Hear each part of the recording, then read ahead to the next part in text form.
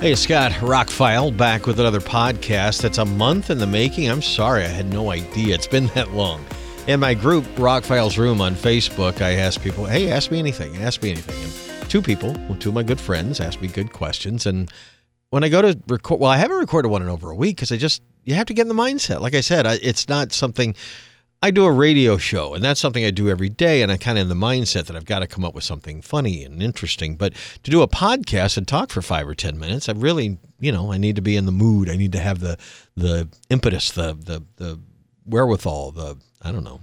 Anyway, I keep forgetting about this, to be perfectly honest with you, and I looked it up today, and here we go. Smitty Smith asked, worst concert experience. There's a couple of those. Honestly, the ratio to amazing concert experiences in my career, I don't have a full count. I estimate it's over 1,000 shows in my life, probably more.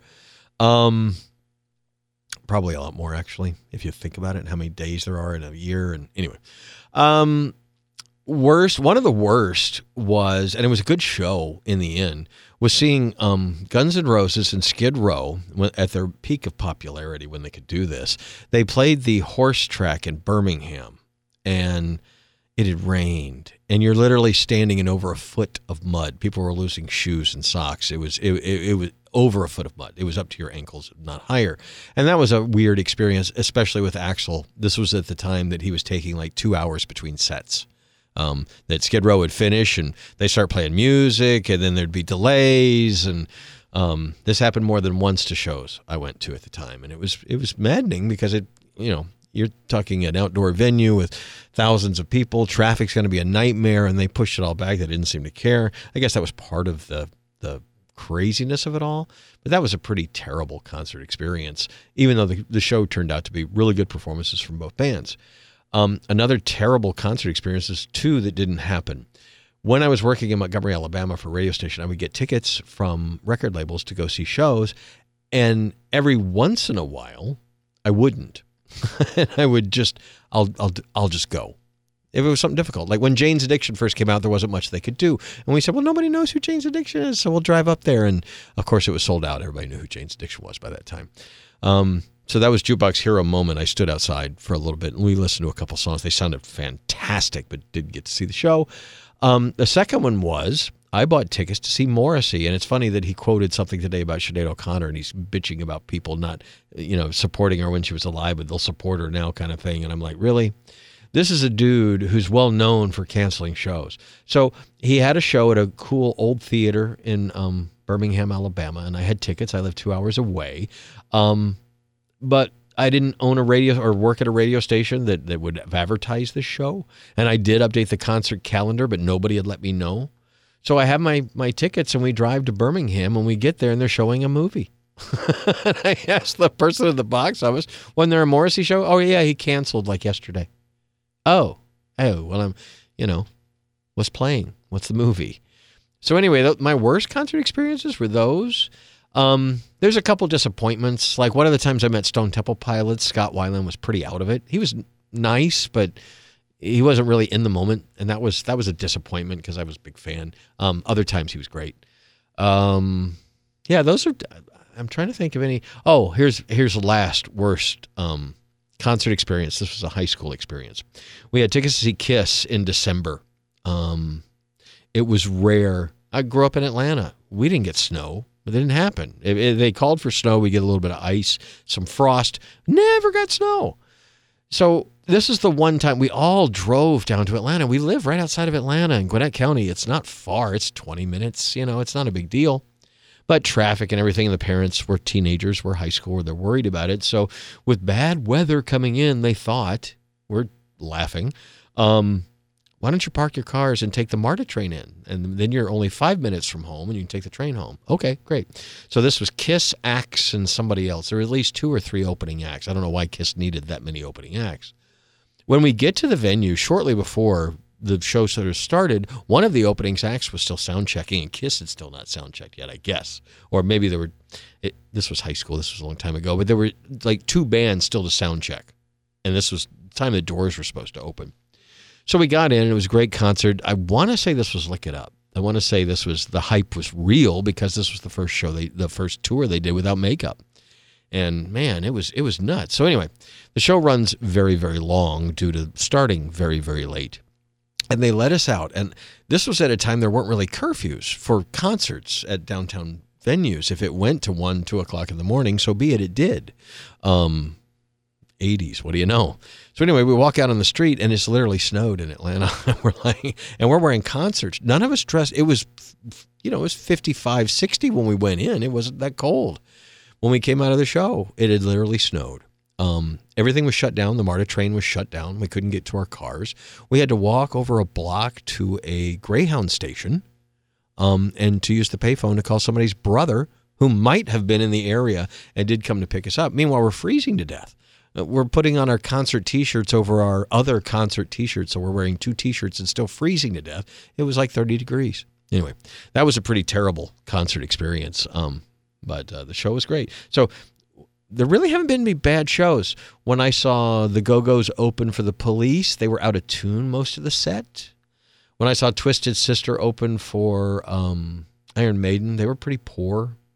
Some of it was good, but it was a pretty poor performance for them. And Maiden, of course, come out and just destroyed them. So anyway, Smitty Smith, those are my worst concert experiences out of the thousands I've seen. Kent Ray said, probably already know the answer, but who was your favorite band during your high school years? Actually, I was thinking about this the other day and about to do a podcast about my roots of music, what I got into. Some of the classic bands I like now I did not like. Either I wasn't exposed to them or didn't give them the due that I give them now. Zeppelin being one of those bands that I came to later. That I was alive and a kid listening to Zeppelin, but every time I hear it, it was, the songs on the radio were good, but I just couldn't get into it. And college changed everything, and I became a huge Zeppelin fan. But the first things I gravitated towards, because I was playing music in 5th and 6th grade already, I gravitated towards bands that were doing things that were complicated, that were orchestral. Like Yes was one of the early bands. Rush was an early band because the music was more complicated. Kansas, Genesis. After I got out of the young phase where I was listening to the Osmonds, which morphed into Kiss, by the time I was actually digesting music and enjoying it, and everything from the Eagles Hotel California album to Jefferson Starship's Earth was in my collection at the time because my grandmother was giving me those bonus free albums you could get from the Columbia Record Club. Before the tapes, it was records. I got vinyl for free. She would give me these things, and I would pick out whatever albums they had that I didn't have. And that's how I got introduced to some of that stuff. Once I got into radio and everything, I'm exposed to everything, and my taste diverged even more. But anyway, when I was in high school, I still had a love for Kiss, but that was kind of becoming a kid thing. I was definitely liking the heavier stuff, and for us, metal still was a new thing. We didn't call Black Sabbath metal. Black Sabbath was a rock band at the time. Then when Ozzy came out, and then you had Iron Maiden and Judas Priest coming out. Well, Judas Priest came out in the late 70s. So I was listening to that, things that were not so much metal, but just more complicated than what you heard on the radio all the time. 96 Rock in Atlanta was pretty diverse. So my favorite bands around the high school time, Triumph was a big band for me because a lot of people didn't. I like Rick Emmett's vocals, the guitar work. They had a brief period. When I look back on their career, what I really, really love about Triumph. But my favorite bands in high school, pretty much all of those listed. I was a big Priest fan, big Police fan. Definitely Rush. I came to Rush right about 2112 or just after, thanks to radio in Atlanta. I was an only child, so I didn't have an older brother to turn me on to that kind of stuff. I eventually started out hanging with when I got into high school, I hung out with a junior and a senior, and they were introducing me to, Ozzy or Dokken or whatever, the great guitar bands of the time. Van Halen was a big one in high school, huge. Eddie Van Halen had blown our minds in 78, 79. And so by the time I got in high school in 80, they were firing on all cylinders with Women and Children First and Fair Warning. And saw the Diver Down tour, saw the Fair Warning tour in the Fox. That was the last small show they did, I think. Last small tour before they went to big arenas. I'm trying to think of other bands in high school. A lot of the bands I still like. I got into Marillion towards the end of high school. With Misplaced Childhood, end of high school, beginning of college, when that album came out, was that time. I was getting into progressive rock, or I was still in it. We didn't think of Kansas or Yes as progressive. It was just rock. It was just weird rock, orchestral rock. We had other names for it. Now it's prog rock, dude. Yeah, those were my biggest bands in high school. If I think back on one of the cassette, it was a lot of hair bands. I was into Def Leppard early. They opened for Billy Squier when they were young. They were really good. I was very much into Queen. Yeah, so my tastes really haven't changed that much. I mean, I like a lot of modern bands that all call those bands, I guess, their muse. That's the word I was looking for earlier. My muse. Anyway, those are the answer to the 2 questions. If you'd like more, put them in the comments below where you're listening to this podcast, and I'll answer questions. I think that's a great way to do it until I can get a better internet connection and can do a live question and answer session, because I really like to do that once a week or once a month if I can work it out. But internet here is 7 megs or lower at my house, and anything I try and do comes out choppy.